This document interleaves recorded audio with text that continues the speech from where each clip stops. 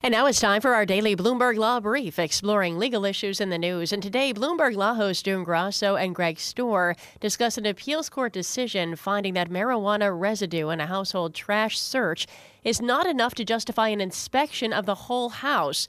They speak with Shima Baughman, a professor at University of Utah College of Law, and Jeff Cramer, managing director at Berkeley Research Group.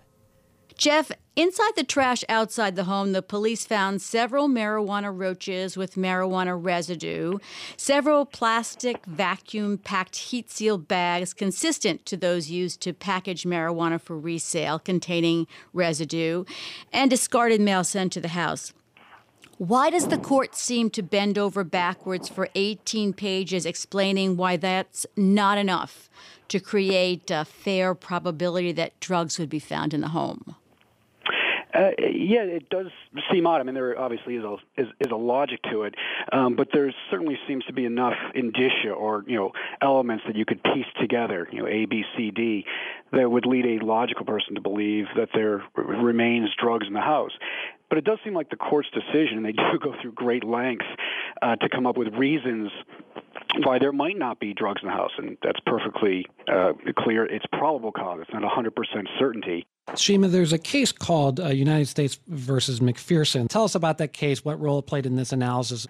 Sure. I mean, the real issue here is, the courts have really been hesitant to allow for probable cause to be found on one trash pull. I mean, cops kind of refer to this as a trash pull where they, dress up like garbage people. They go collect the trash and then they decide whether, there's marijuana in it through inspections in the lab. And I actually think that the Sixth Circuit's opinion, although seeming to be controversial, is really in line with a lot of other courts that have found that one trash pull isn't enough to establish probable cause. I mean, certainly reasonable suspicion, but without other evidence of drugs being found at the house, other reports of neighbors, other types of things, probable cause is a high standard. And I think besides what's mentioned in the court's opinion, I think it's interesting because given the current climate with marijuana, with the increasing use in a lot of states and increasing kind of leniency amongst a lot of courts, it's not surprising to me that this court would find that probable cause isn't established to search the whole house.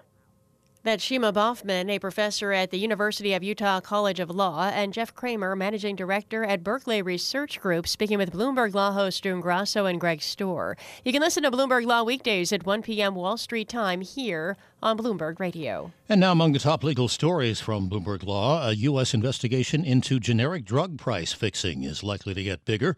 According to people familiar with the matter, 2 executives of a small generic firm are preparing to plead guilty to price fixing, and they're expected to cooperate with prosecutors.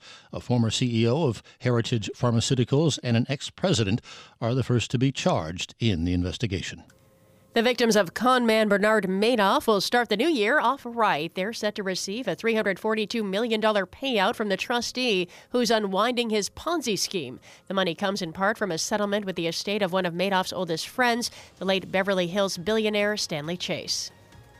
And that's this morning's Bloomberg Law Brief. You can find more legal news at BloombergLaw.com and BloombergBNA.com. Attorneys will find exceptional legal research and business development tools there as well.